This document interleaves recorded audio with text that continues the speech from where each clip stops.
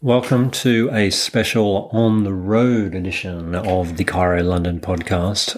It's Craig McLean here, and I am in deepest, darkest Cornwall. And I have had a lovely day, and which started with a paddleboard, followed by a podcast laid down with Tommy Tonkins, who has basically been the man behind the scenes tucked down here in Cornwall, looking after our brand building and marketing programs for the last 5 years. And we just got chatting about that journey. And during that discussion, we talk about the secret.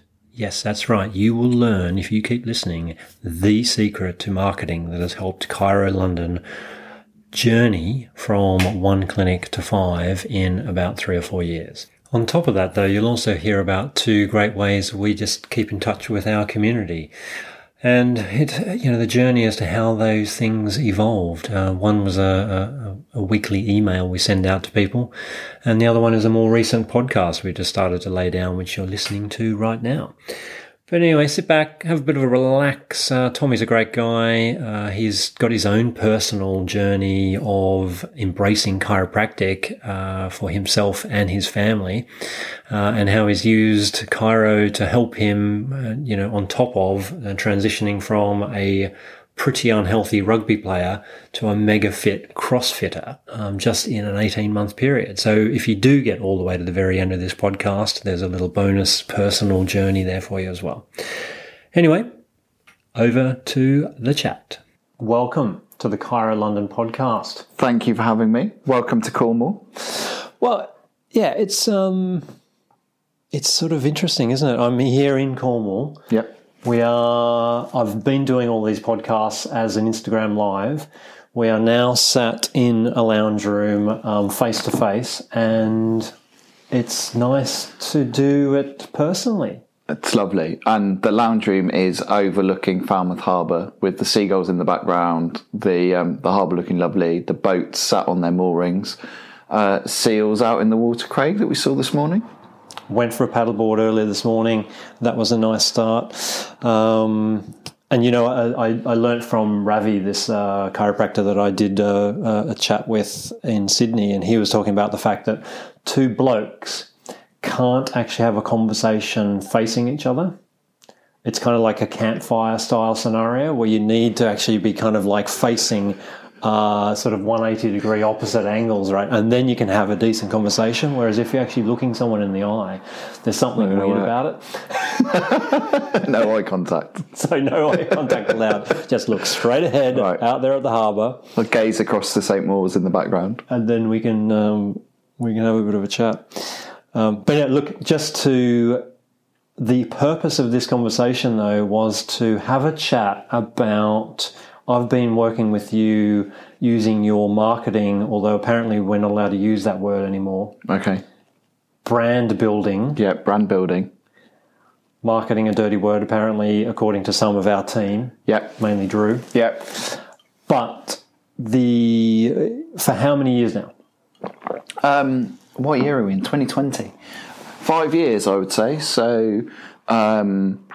I started working for myself back in 2015. I used to be a journalist. I then ended up living down in Falmouth and went and did a master's degree in broadcast journalism. From there, had intentions to go and live and work in London and fight for truth and justice in the world. And then actually just fell in love with Cornwall and was like, yeah, I'll stay here, thanks. Ended up running a communications department at a big international charity. Then went and did some marketing stuff for the ferry company, which was a bit of a random career change. And from there got poached to go and work for a marketing agency, which I loved. And then once we found out my wife was pregnant, I was very much of the mindset, well, as if I'm going to do this, I want to be the master of my own destiny and have control over my time. So I made the decision to leave a very well-paid job and go freelance and try and make a go of it. And yeah, you were one of my first clients through the elusive and lovely Toby Budd. Well, so that's how I recall, though, meeting you, was through, we've done various things with our brand building over the years, which started off through the Peloton and Mike Hutch, which I think initially provided some services through him, and it was maybe Toby was even working with him at the time, right?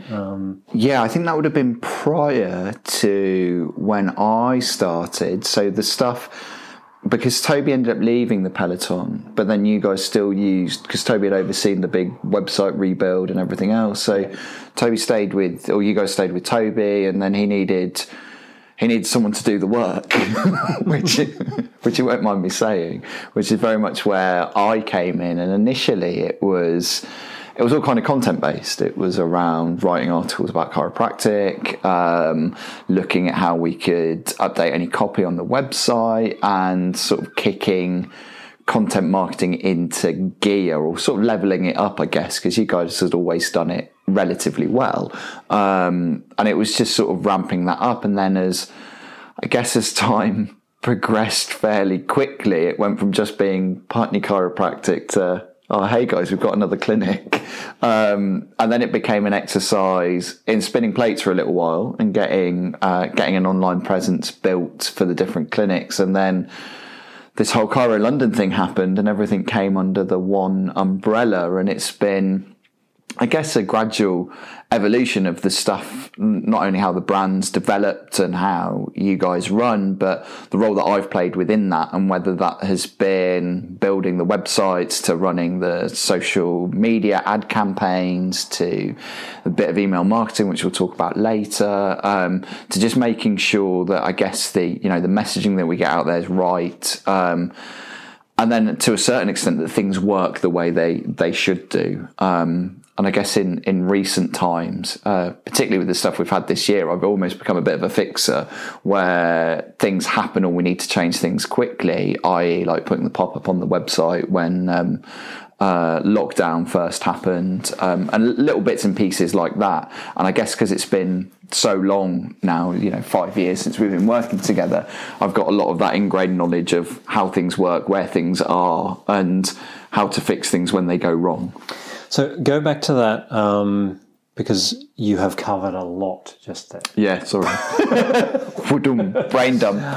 But we were chatting earlier, paddleboarding, or you summarised really quite nicely, I thought, that idea of what marketing is about for you, because hopefully what the listener takes away from this edition is a real simple version of what we've been doing, and some sort of reassurance that what you're doing out there marketing, and specifically to learn for us. I guess if you're a chiropractor out there who's wondering what they should be doing and maybe hoping to learn a little bit from the Chiro London group that we, over the last 5 years, have grown from one practice to 5, what is it? What's the secret to our marketing? We are going to share with you the secret to our marketing strategy, which may not be as detailed or as elaborate as you think, but reassure you that probably what you're doing is not too far off what we have been doing.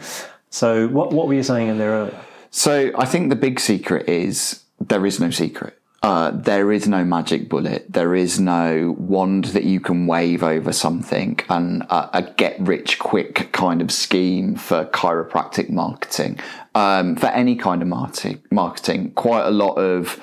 In marketing, there's a lot of smoke and mirrors, and people who are mainly in it for self-gain will try and sell the idea that if you do X, Y, and Z like this and do it my way, then this will happen, and you'll 10 times your revenue in 6 months or whatever it might be.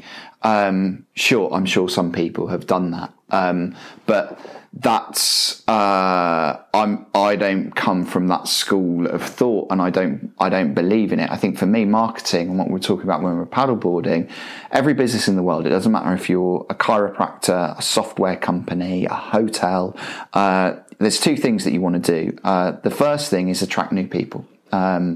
You want new people to come and experience the service that you offer. So from a chiropractic perspective, you want new clients coming through the door, whether they are people who've experienced chiropractic before or it's totally new to them. So you want to bring new people in. And the second thing you want to do is you want to keep your existing client base. You want to build that loyalty and build brilliant relationships so they come back time and time again. But also, if you do that well and you build great relationships with people and you have that loyalty and they love you, you know, branding and the affinity that we feel towards brands that we like comes down to emotion and comes down to love. How do we, the people that we engage with, and the brands that we love are the ones that create emotion within us and we have strong feelings towards. And if you do that well, people will recommend you to others. And word of mouth marketing is by far and away the most powerful marketing channel out there. I've been working for myself for 5 years. A lot of what I do now is predominantly writing content for people, although I still do have that wider marketing knowledge and can build websites and do everything else that we spoke about earlier. But I don't do any of my own marketing. All of my work comes from referrals because I do a good job for people. They hopefully like me. And then they say to their friends, well, look, if you need this, go and speak to Tommy because he's great. It's not harder than that. It doesn't have to be complicated. I think do the right things to get people through the door and then keep them there by just being good people, and building good relationships. And then, yes, you need a little bit of patience. It doesn't happen overnight, but set those things in place and then you'll have a really strong organic marketing that works for you, and doesn't require actually a huge amount of effort on your part other than being really good at what you do and being a decent person. Yeah. No, it's funny though, because picking up on a couple of points there, the chiropractors, the team that we have now that hopefully you now know by listening to the previous editions of the podcast, but quite often, well, certainly early on, there was this real thing of like, what is the company doing for me to bring me new leads, right? And it really became this thing of like counting the number of new leads that the company was able to provide, right?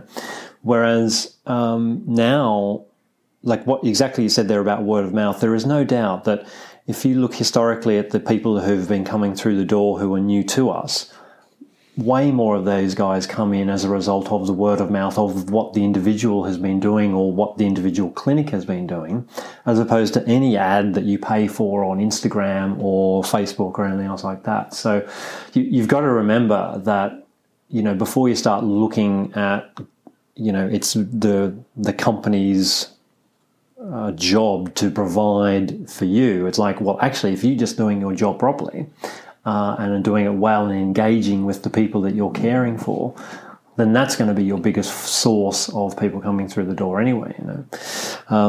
But no, as I wanted to go back onto that idea of the two things you were talking about, new leads and then looking after people, right? So we've had that journey where very early on we went from one clinic, Putney, to 5 clinics within 5 years. And we also, I'm sure you remember me getting very wrapped up in that idea of, Tommy, we're dying here, you know. Well, not only was that dreaded phone call that you got every 6 months going, Tommy, I probably should have involved you in this whole process, but we've just bought a new clinic and sorry, and we need a website built tomorrow, so people know where to find us, you know. So not only do we do that, but then we were like, now we've got this, we need some more people in the door, right? So maybe something like Marylebone.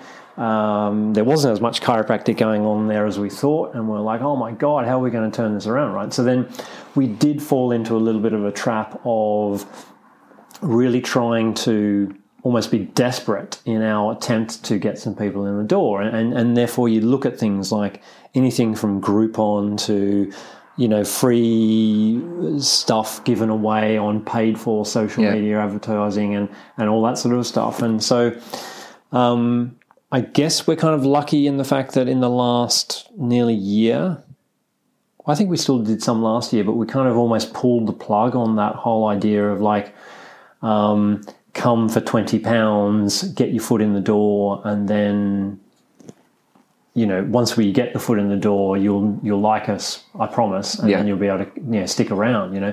And we've gone from that to spending a bit more time into the nurturing the people that actually are in the door. And there's some really cool stuff that we've actually done that we should talk about, right? Yeah. So should we just go there? Yeah, I think just to sort of recap on that, I think if you're a chiropractor or, you run a clinic or you run a number of clinics, from my perspective, I think there's going to be broadly speaking, two types of people that are looking for the services that chiropractors offer. They're either going to be people who are in pain. So people who are busted up, have got, sore back, sore neck, whatever, and want treatment straight away because they're living in discomfort, they're living in pain, and they want someone to fix it. And then I think the second type are the people who get chiropractic and buy into it as a way of enhancing life, enhancing quality of life by having regular adjustments because, I described it actually the other week in one of the emails that I sent out of when I'd never been adjusted before I started working with you guys, and now I have, at least when I'm not injured. When I'm injured, I'll have a lot of treatment, and when I'm not, it'll be like at least every other week I'll get adjusted. And it's that lifting of the fog, it's the clarity that it brings, and it's an awareness that you didn't necessarily know wasn't there, and then you get adjusted, and it's like turning the lights. It's like if the lights are on 30% and then all of a sudden you say, Alexa, turn the lights to 100% brightness. That's kind of what an adjustment does for me.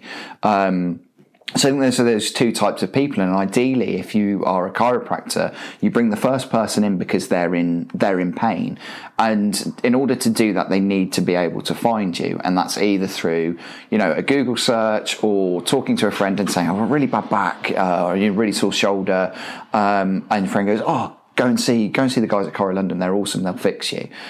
So it's getting those people in, and then once they're in, I think the role then comes on the chiropractor to educate people as to what regular chiropractic treatment and adjustments can do for them.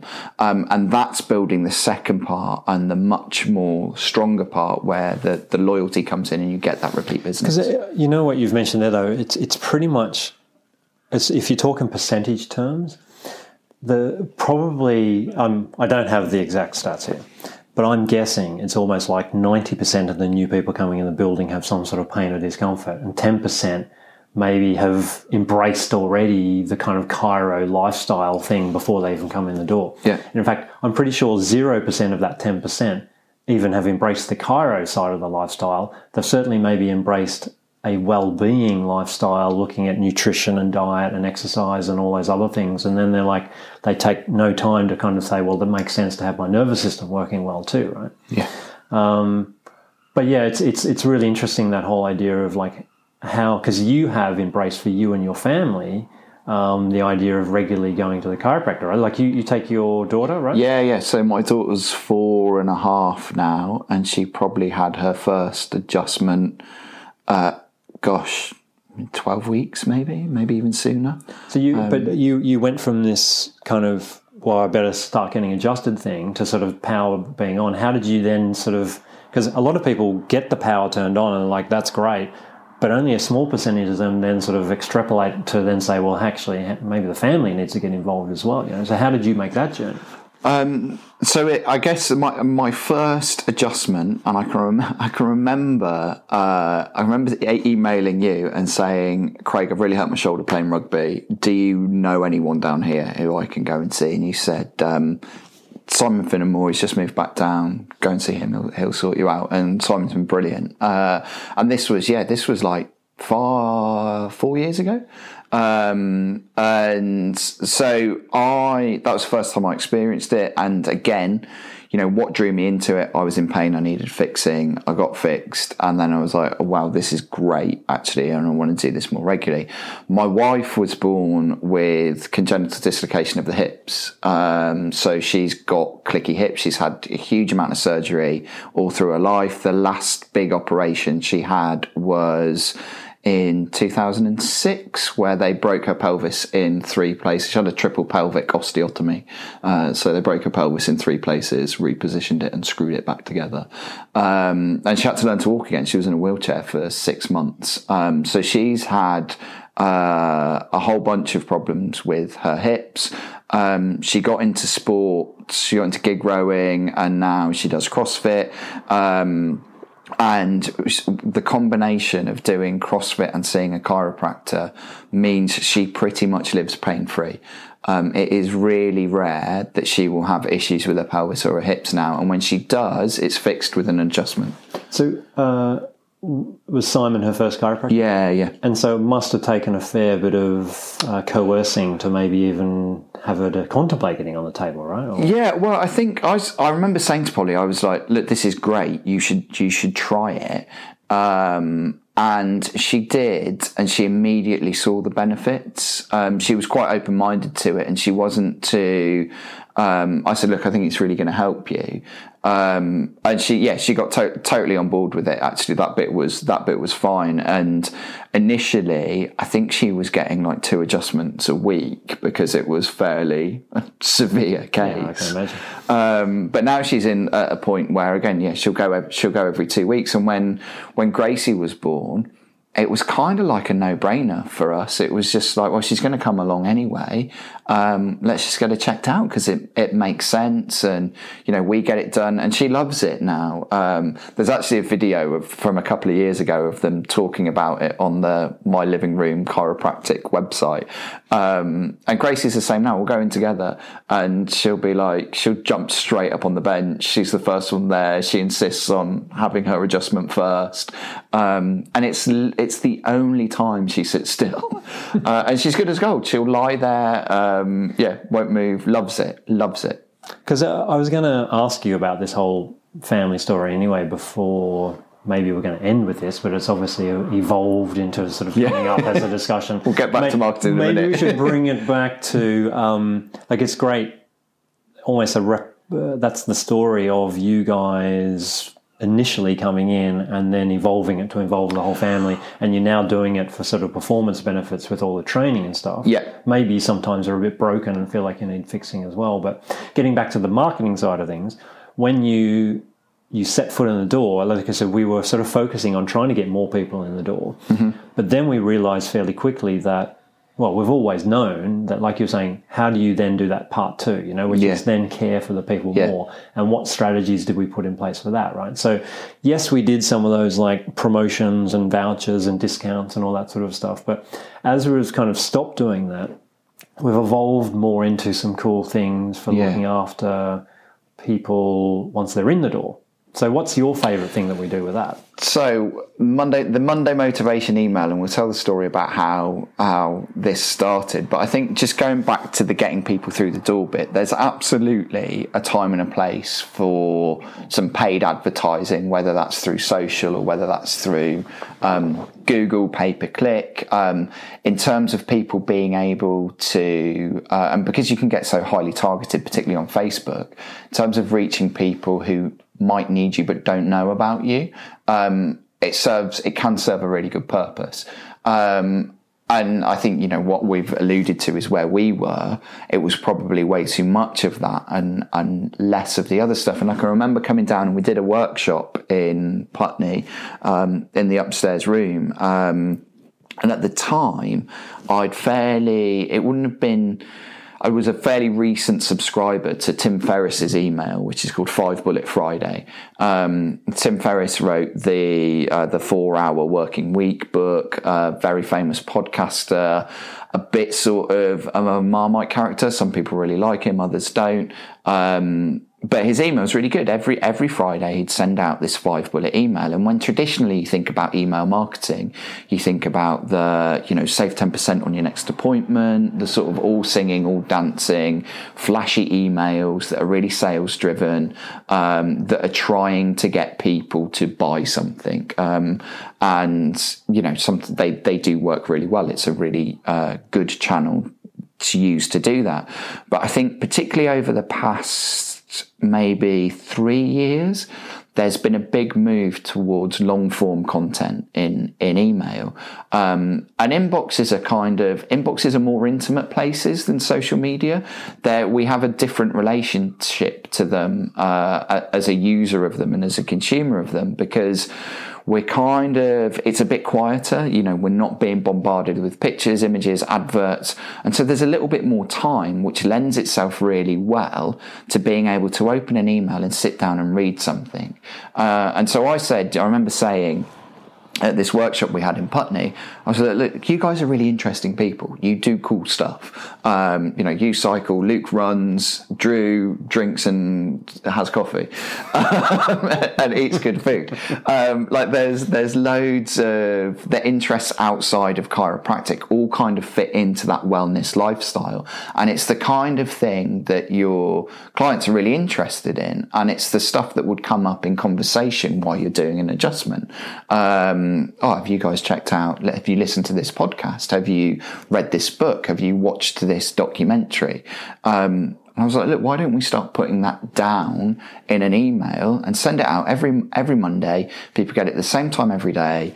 They open it up and it's just us talking about stuff that makes life a little bit better. That we don't bang on about chiropractic the whole time. We don't try and sell things.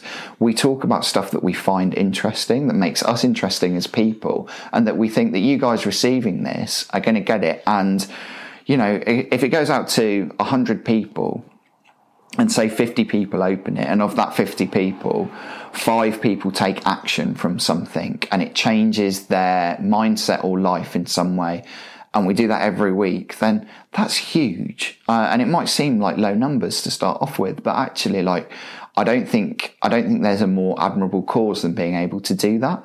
And so, Monday Motivation took off, and I can remember as well, do we have to do this? Do we have to do an email every week? Do I really have to write it? At 6:30 a.m. Yeah. That's when it's like, what? Who reads an email at 6:30 a.m.? Is anyone reading it? Is this just a waste of time? And I can remember the first time we stopped it. And we said, okay, we'll stop doing it for a week, or two. And then there was emails. Well, where's my Monday Motivation this week? And I said, well, there's the proof. People look forward to receiving this. They open it. And the fact when people haven't got it, they've emailed in and they've said, I didn't get my edition. Because I think I'd forgotten we took a break, but I think we did it for a year, didn't we?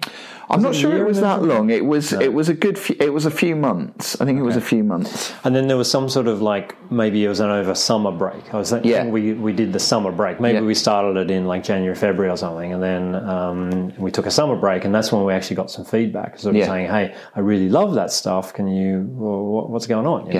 Yeah. And in terms of, to use a marketing phrase, value add, it becomes invaluable because it's a way. It doesn't cost anything for the recipient. It's not something that people pay to receive. It's a value add where we give something back. We give it away for free. And we just say, hey, look, here's some stuff you might be interested in. And what's, I guess to follow on from that, once I saw how, again, talking about chiropractic marketing, once I saw how well Monday Motivation was working, my chiropractor I see down here in Cornwall, Simon Finnemore, I said, look, Simon, why don't you do a similar thing? So he now does Finnemore's 5 for Friday, which is 5 points. And it's actually although it's similar, it's really different in tone and style to Monday Motivation and Thoughtful Thursday. And he kind of sticks to the same 5 things. This is what I'm listening to. This is what I'm watching. This is what I'm thinking about. This is what I'm laughing at. And again, it's the feedback that he gets from his clients is they love receiving it, but also, and this is something Luke said as well, is the discipline of sitting down and writing it is really useful to actually go through that process. And I've decided fairly recently to practice what I preach and start doing my own email. And it was midway through lockdown and where I sort of brought my Telling Tales email back to life. And would echo those thoughts of actually it's really useful for me to sit down and write it. I get a lot out of doing it. And it's amazing when you get an email back from someone saying, thank you so much, I really needed to hear that today. And it might be one person out of 100 saying that, but that makes it worthwhile. So let's go back to the details of it. I couldn't believe it when we reached our 100th Monday Motivation email. Yeah. Right? So there was a bit of fanfare around that. But that was, I think, last year sometime we hit 100. You mentioned, because the Monday Motivation through the old COVID lockdown turned into, we're like, as opposed to maybe thinking, let's just stop sending people emails at 6:30 a.m. on a Monday because no one's going to work anyway.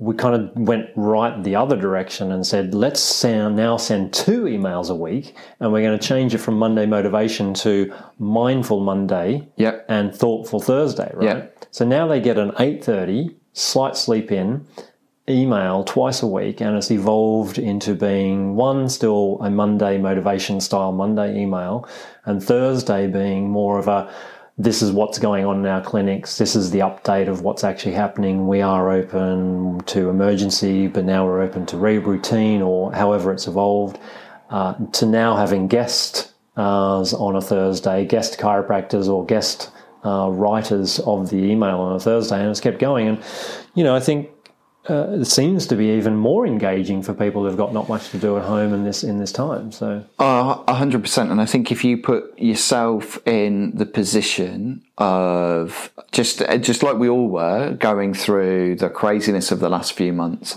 and you can see everyone will have stories of brands that have done things incredibly well through lockdown. And some people did exactly what you said to start off with. They just stopped communicating with their clients. So now we're out of lockdown and things are returning to some degree of normality. Who are they going to turn to? The people who stayed with them throughout the lockdown and was like, look, guys, I know we're shut and you're not coming in, but here's some stuff that's going to help you out.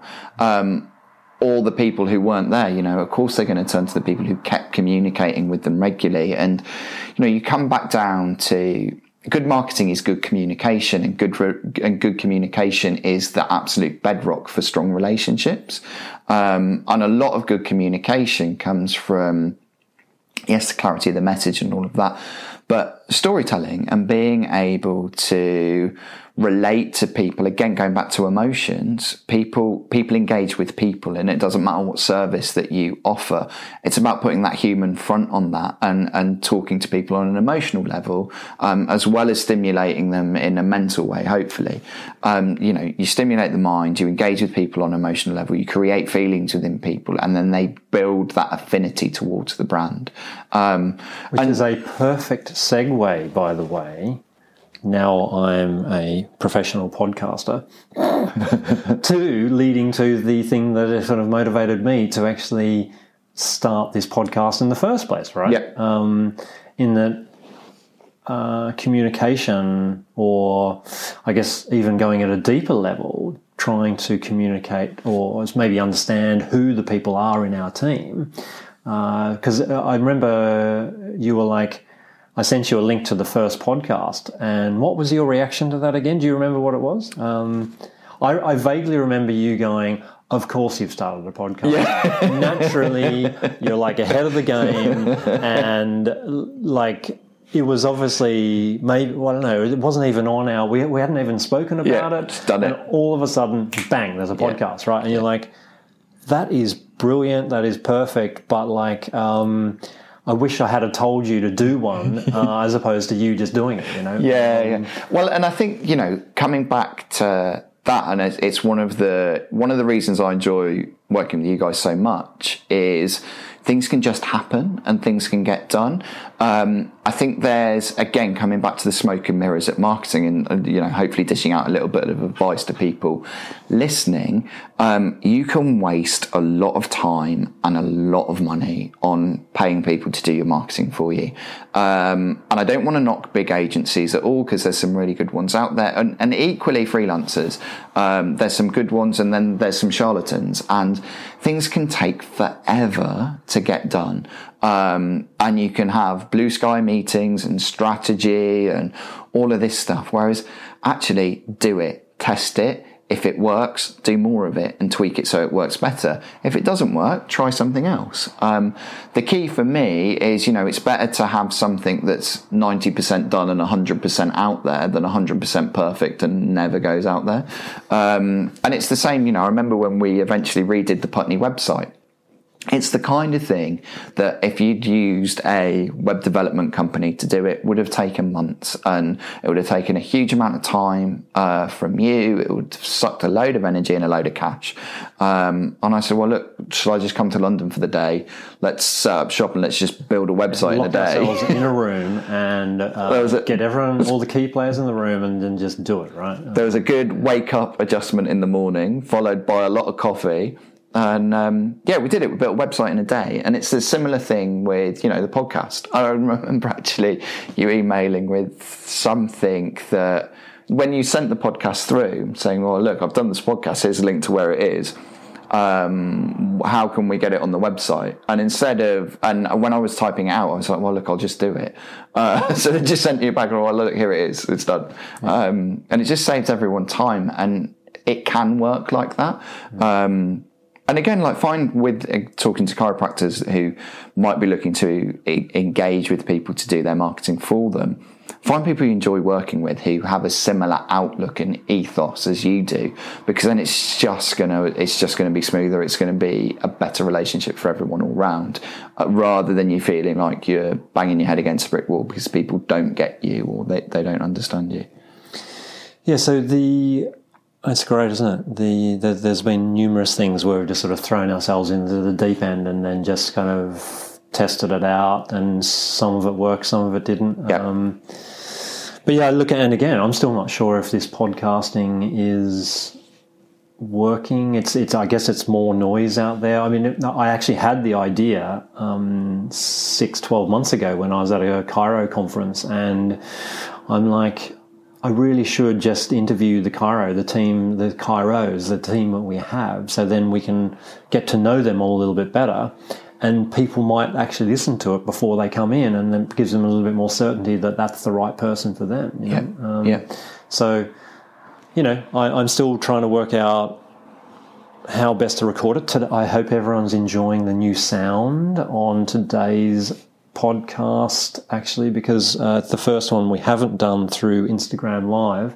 So this is, in theory, an app that is designed specifically for podcasting with a kind of a mobile unit on the iPhone still, but we're not quite studio professional level just yet.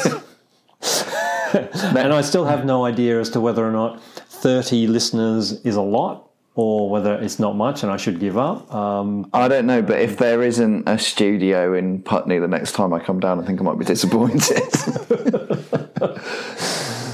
Well, and obviously lockdown times was really good to do remote stuff, both internationally and just getting the chiros who could be at home and just sort of saying, hey, look, I'm just going to just join the Instagram Live, and then we can. So that's worked really well, and the sound I don't think is too bad. And we talked about this when we were out on the paddleboard, and again, it's a horrible marketing term to use, but doing it on Instagram Live multi-purposes the content. So it's going out on Instagram, so it's going out on social automatically. Then you're pulling the audio down from there, and you're sticking that on a podcast, which is being embedded in the website. And say, for example, using what we're talking about. So say we did do that on Instagram Live, you'd have your video on Instagram. So you've got your video content, you've got your social content.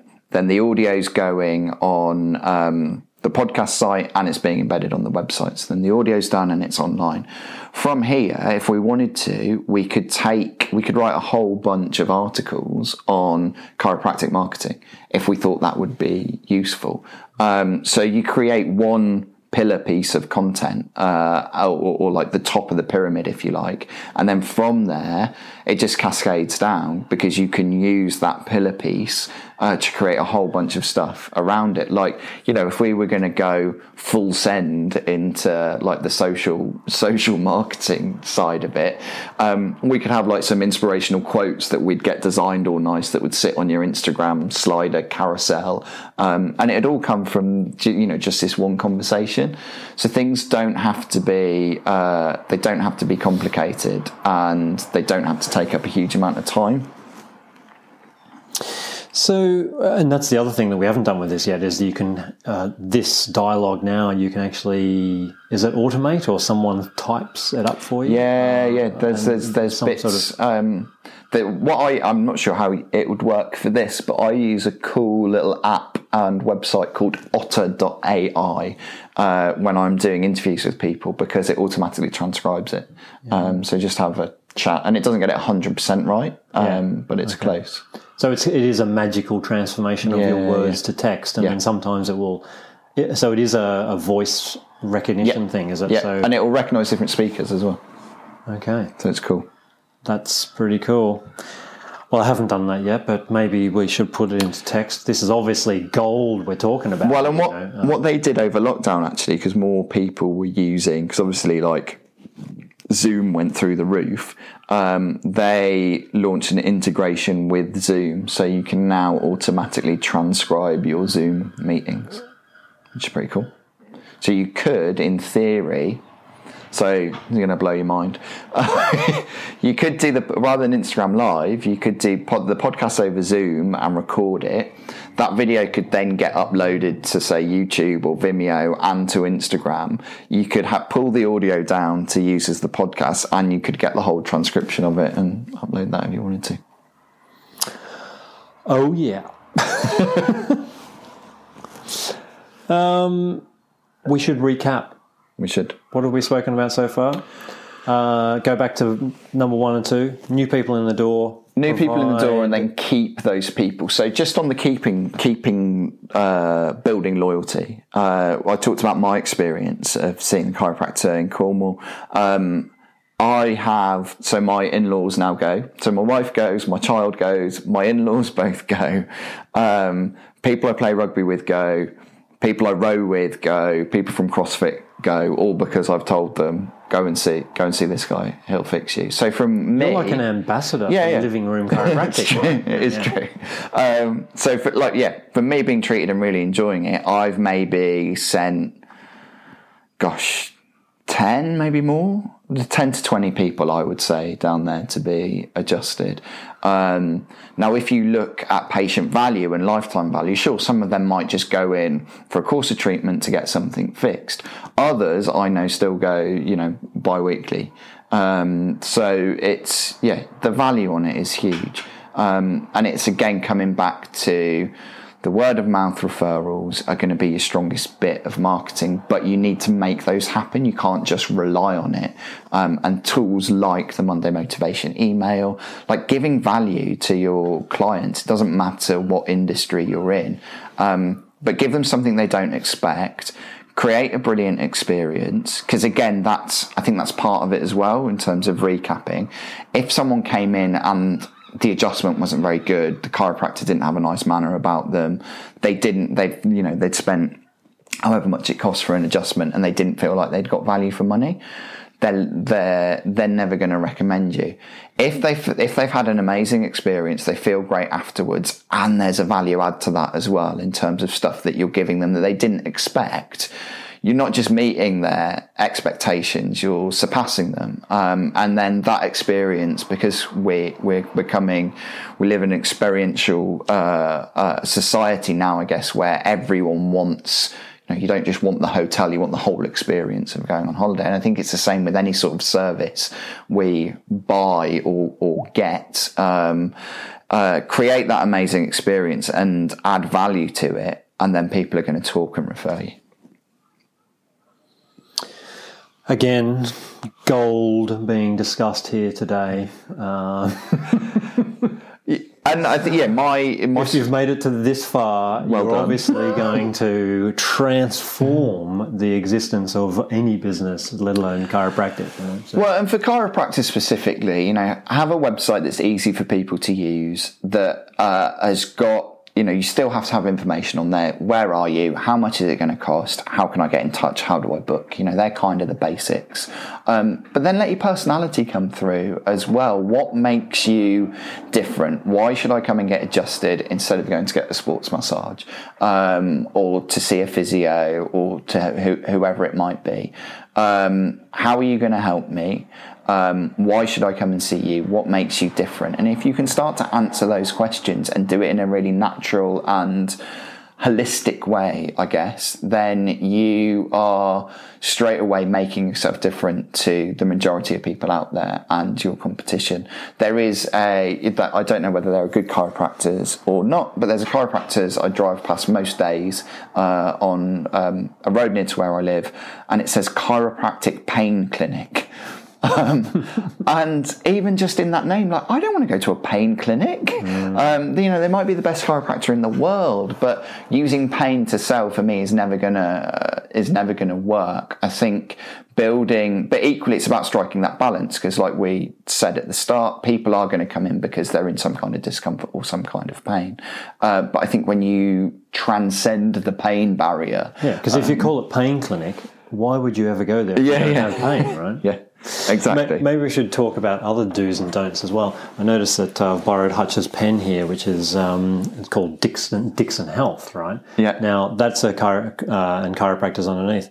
Now, right from the outset, I think one of the things that has helped with the success of what I've been doing for 25 years is I've never wanted to call it McLean Family Chiropractic Centre, right? Because the moment you associate yourself with being the owner and the guru is kind of the moment that you give up the authority of someone who doesn't have the name McLean. Mm-hmm. Now, admittedly, I think this is a father-son business and they're both called Dixon. I think there are only 2 chiropractors working in there, so maybe that's not a bad name. But that's what I like about what we do at Chiro London too, right? Whereby we provide an awesome space for you to come in and call it your own. Mm-hmm. Right? And so therefore I think that helps that experience that the people are having when they come in, but also the experience of the people that work for us. I interviewed Edwina the other day and we worked out she'd been there for 9 years. Wow.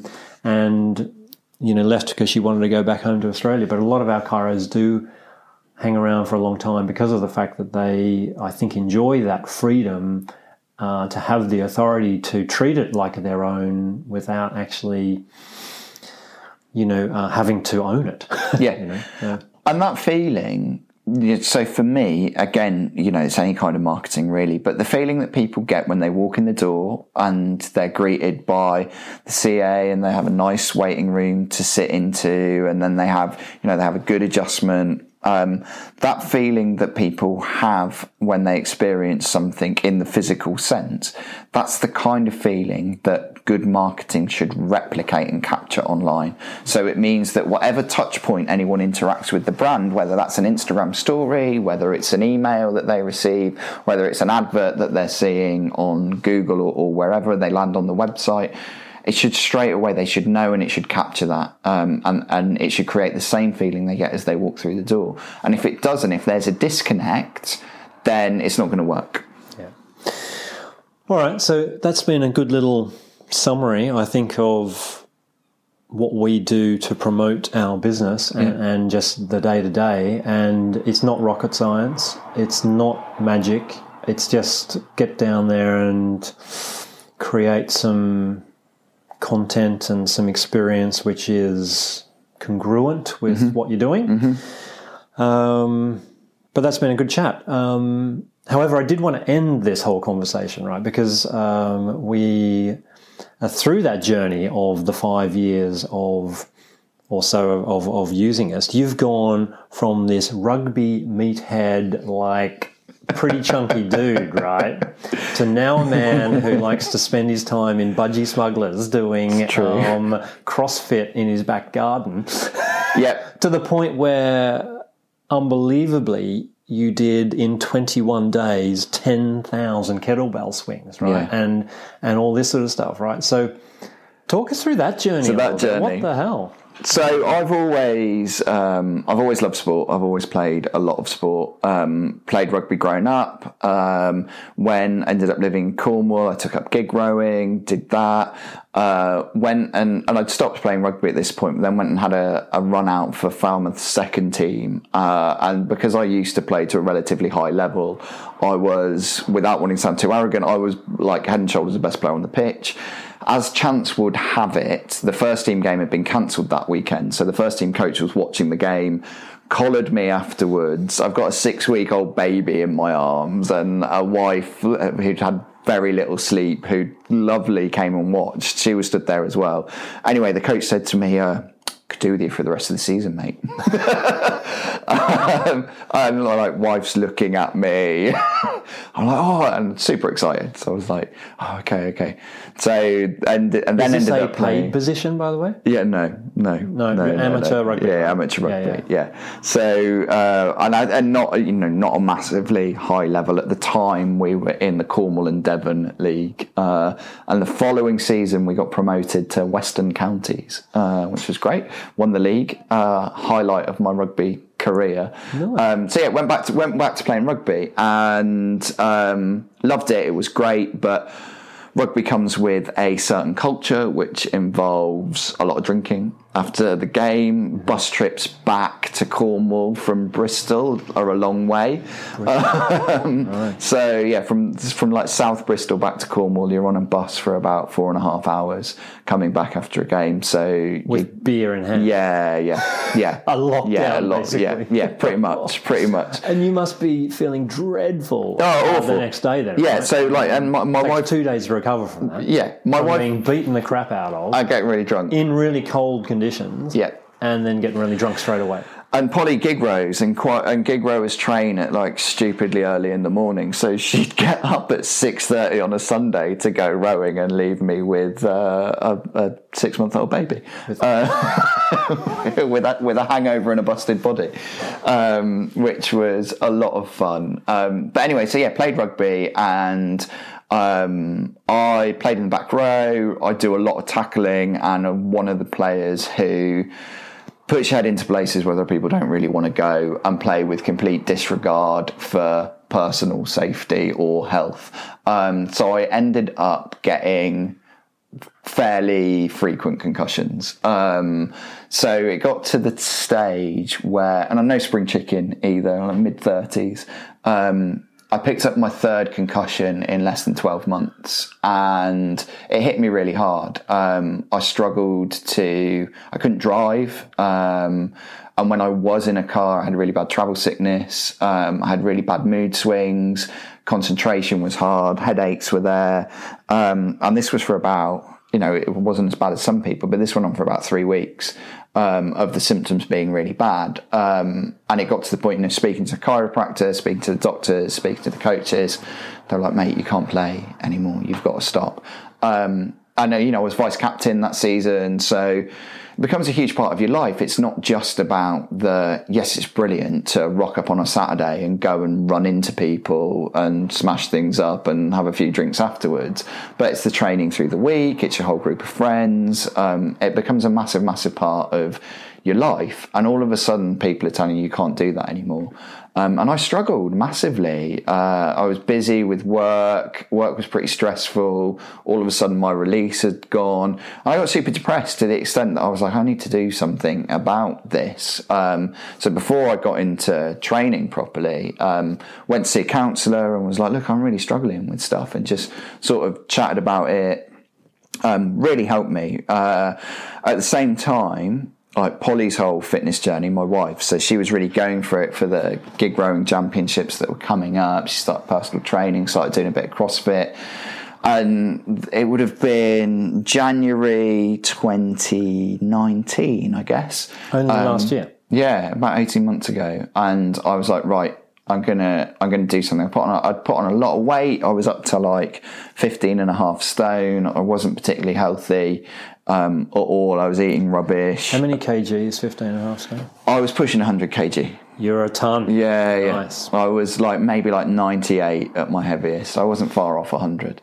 And was like, right, I just want to get stronger. I want to get fitter. I want to be able to live a healthier lifestyle.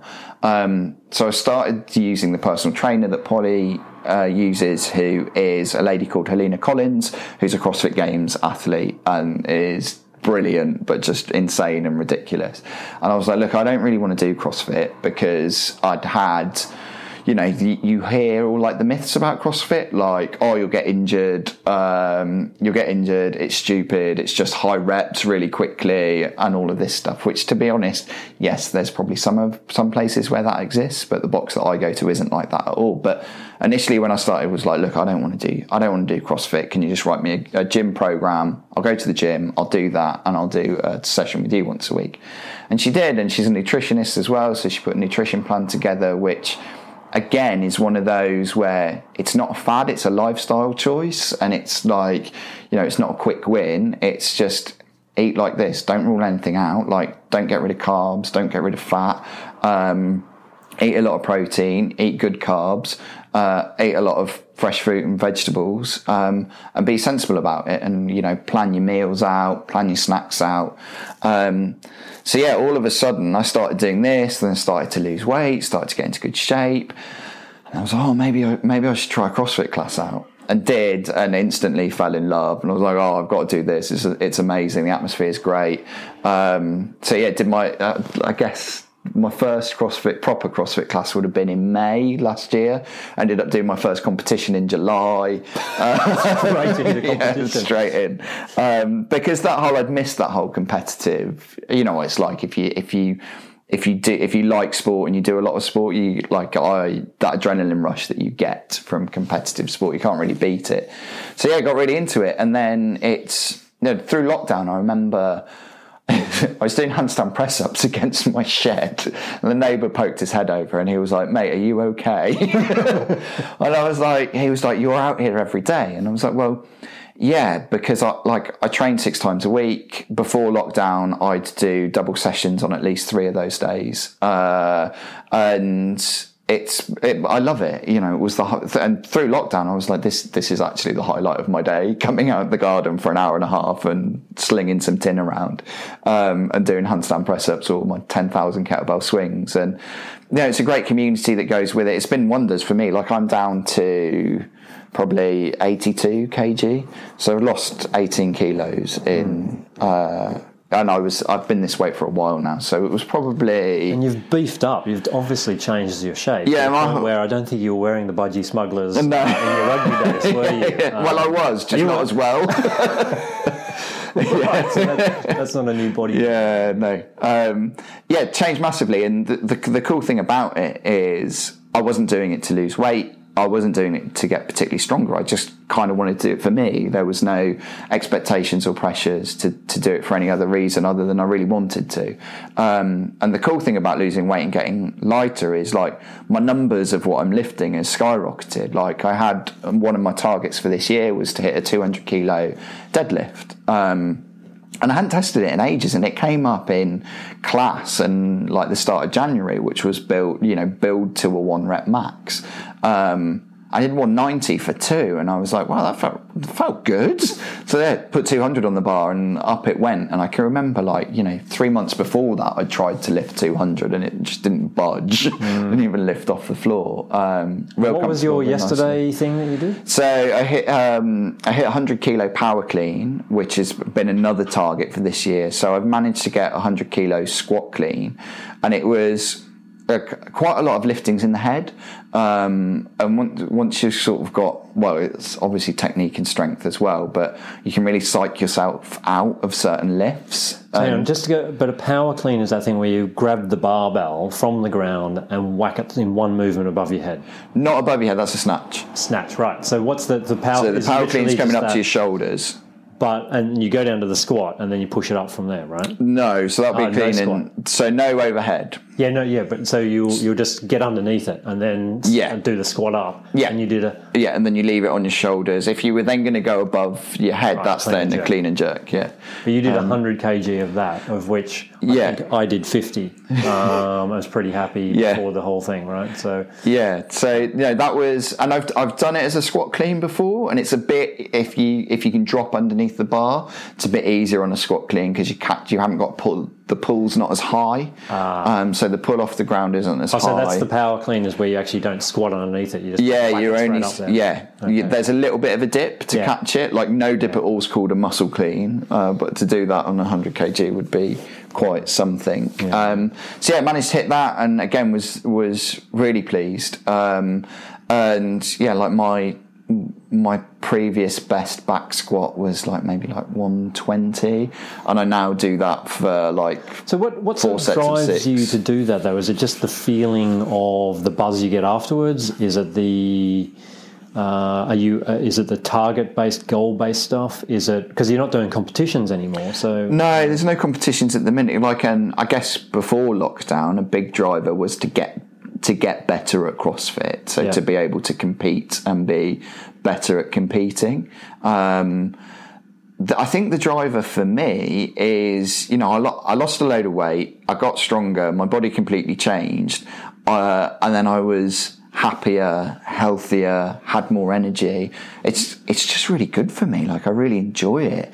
I get the rush of the endorphin release and the adrenaline of going to train, and I love that bit. But I also quite like the target thing's cool as well. I think it's probably a mixture of everything. I like saying, okay, well, how far can I take this? But it sounds like your mental health is so much better. Yeah, so much better. And, even things like, I drank more in lockdown than I probably drank all of last year. Yeah. But I don't think most people did. Yeah, I did. But it's at the stage now where I don't have to be super strict if I don't want to be, because I know that I'm not going to revert back to, say, eating the way that I used to. And, a big thing for food, because I love food and do all the cooking at home, and we'd always eat, freshly cooked meals and stuff like that. It wasn't like I was smashing a McDonald's 3 times a week. But you'd go home and you'd make a big bowl of pasta, and then you'd maybe throw in some nice pancetta, and then a bit of mozzarella will be nice, and then some parmesan on top, and a nice bit of butter to go through it. And all of a sudden you look at that and you've got, okay, pancetta, mozzarella, butter, parmesan. There's 4 lots of fat that have just gone on top of my big bowl of lovely white pasta. And just being able to think about things like that and go, okay, let's swap the normal pasta for wholemeal pasta, and let's just put mozzarella in there instead of pancetta, parmesan, and butter, and let's throw in some broccoli and some asparagus and maybe a chicken breast, and all of a sudden you've still got a really lovely meal. You just haven't got fat macros that are through the roof. Wow.